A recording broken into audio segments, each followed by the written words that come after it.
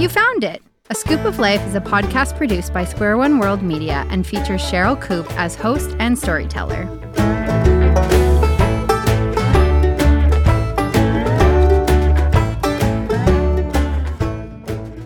Welcome to the podcast called A Scoop of Life. My name is Cheryl Coop, and I'm thankful that you have taken time to listen. This podcast is a mix of one of my personal stories, sometimes a funny one and sometimes a more serious one, together with music from Canadian musicians, and then concludes with a brief spiritual insight. I hope that as you listen, you not only enjoy it, but sense God's deep love for you and how your story can intersect with His. And now, enjoy the show.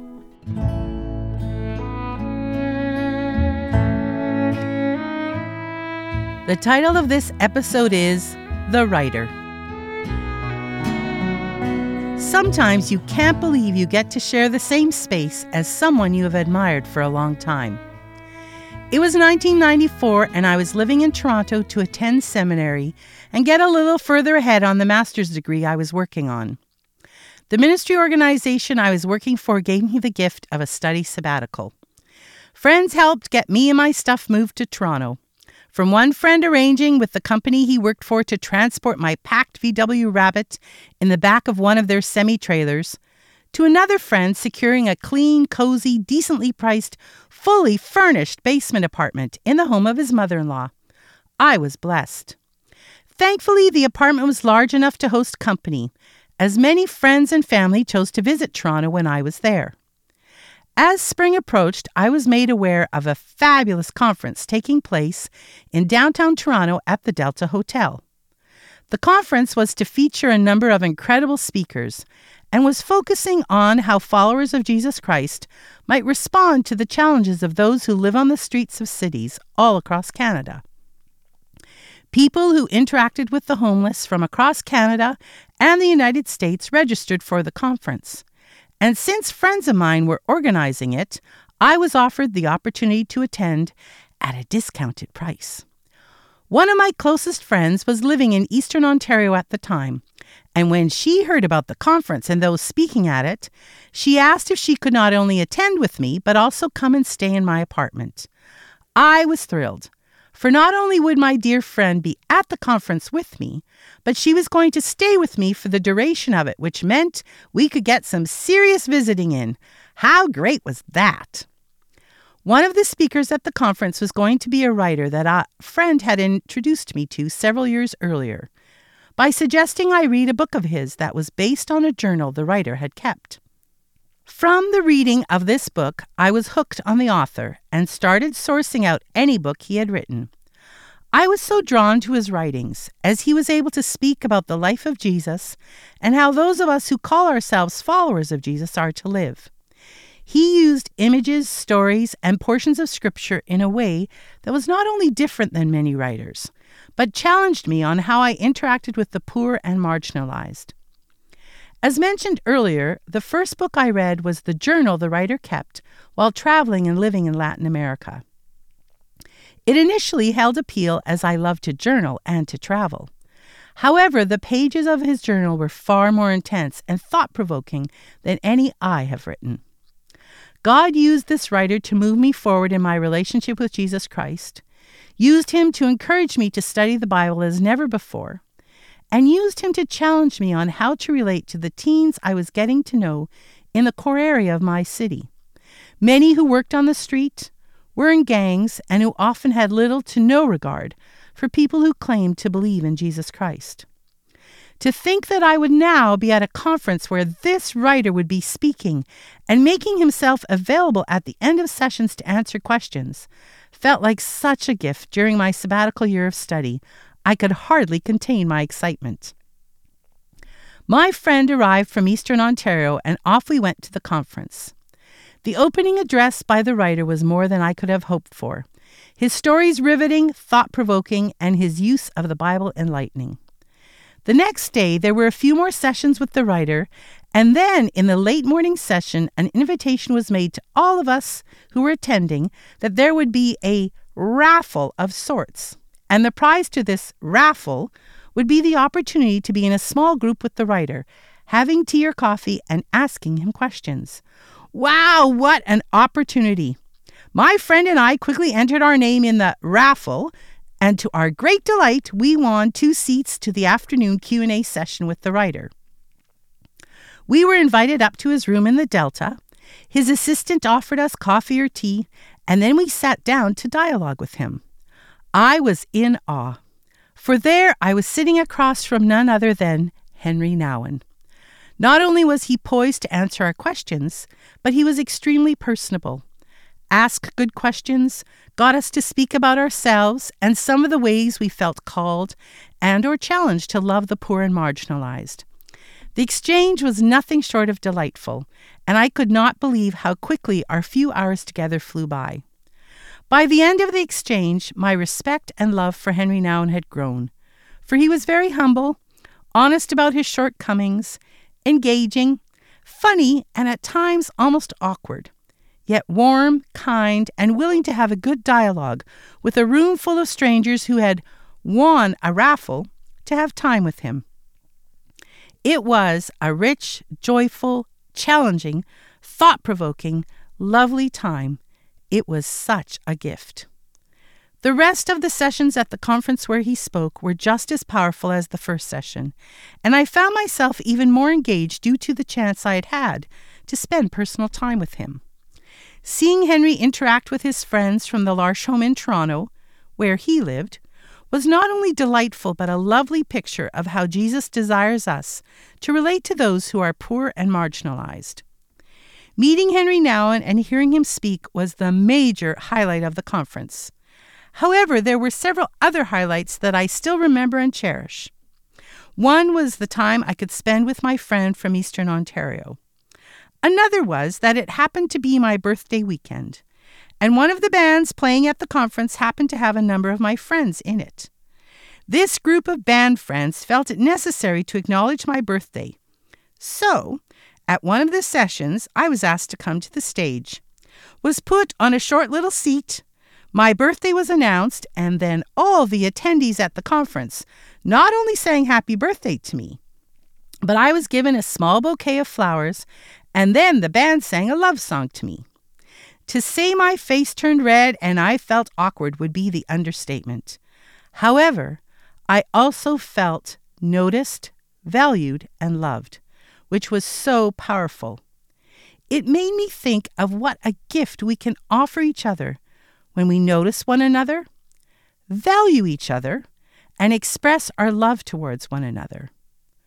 The song Lonely in America by Noah Dirksen speaks of what ails so many people here in the West. Noah is a singer-songwriter, the son of friends of mine, who hails from Winnipeg, and recently released this song on the new CD he recorded over the course of 2018-2019. I thank Noah for giving me the freedom to use his music on my radio show. I took a trip down to New York City to find me a girl who's looking oh so pretty. Instead I was blinded by neon signs and buildings interrupting the sky. So there I sat on a subway train. It took me there, I thought it'd take me back again. I see a man who's looking oh so blue. I said, hey man, what's the matter with you? Oh, it's lonely in America, that's what he said to me. I've been looking for salvation, but that ain't free. Oh, it's lonely in America, and that's the way it's always been. Sometimes the lonely gets to me. Well, I listened to him for 20 minutes and I couldn't help thinking of rags and riches. But then came time for the end of the line. As he went left, I went right. I walk it across the parking lot. It's a shortcut to save me a couple of blocks. There's a woman sitting down with her head in her hands. I asked her, make me understand. understand how it's lonely in America. That's what she said to me. Oh, I've been looking for salvation, but that ain't free. Oh, it's lonely in America, and that's the way it's always been. Sometimes the lonely gets to me. How it's lonely in America, that's what I've come to see. If you're looking for salvation, then that ain't free. Oh, God, it's lonely in America, and that's the way it'll always be. Now the loneliness got to me, and now the loneliness got to me.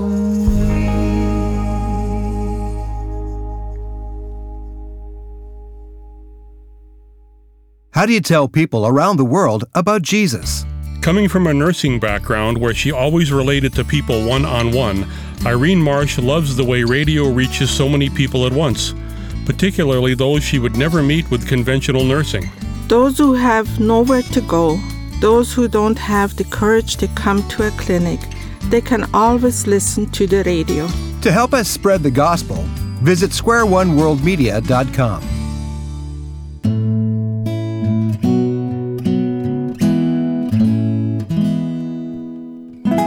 Meeting Henry Nouwen was, and continues to be, a highlight for me.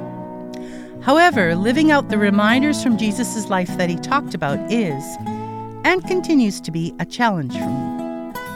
Jesus gave a long talk called the Sermon on the Mount that is found in the book of Matthew from chapters 5 to 7 in the New Testament of the Bible. Here are some pieces of that sermon that continue to be a challenge for me. Matthew chapter 5, verse 3. God blesses those who are poor and realize their need for him, for the kingdom of heaven is theirs. And then Matthew chapter 6, verses 19 to 21. Don't store up treasures here on earth, where moths eat them and rust destroys them, and where thieves break in and steal. Store your treasures in heaven, where moths and rust cannot destroy, and thieves do not break in and steal. Wherever your treasure is, there the desires of your heart will also be. Then in Matthew 25, Jesus talks about the legacy he wants followers of his to have. I will read first the verses 34 to 36. Then the king will say to those on his right, "Come, you who are blessed by my Father. Inherit the kingdom prepared for you from the creation of the world. For I was hungry, and you fed me. I was thirsty, and you gave me a drink. I was a stranger, and you invited me into your home. I was naked, and you gave me clothing. I was sick, and you cared for me. I was in prison, and you visited me." And finally, verses 44 and 45 from this same chapter. Then they will reply, "Lord, when did we see you hungry or thirsty or a stranger or naked or sick or in prison and not help you?" And he will answer, "I tell you the truth. When you refused to help the least of these, my brothers and sisters, you were refusing to help me." It is good to know that these continue to be challenges for me, as they cause me to seek accountability in community and to rely on the Holy Spirit to meet these challenges.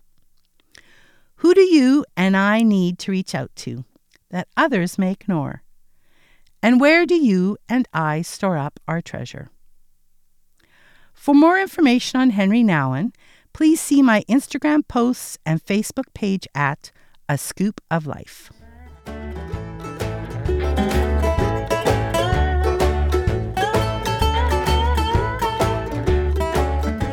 Thanks for listening, and I hope you will let me know not only what you think of the show, but also something that may have resonated with you, made you laugh, or encouraged you.